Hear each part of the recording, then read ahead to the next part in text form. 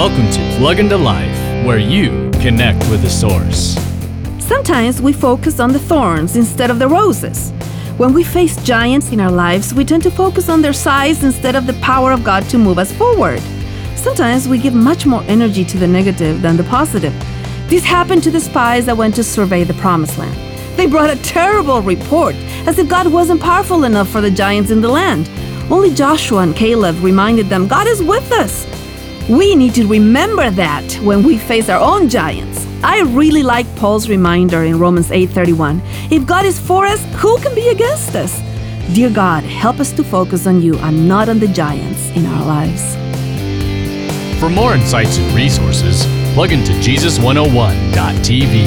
That's Jesus101.tv.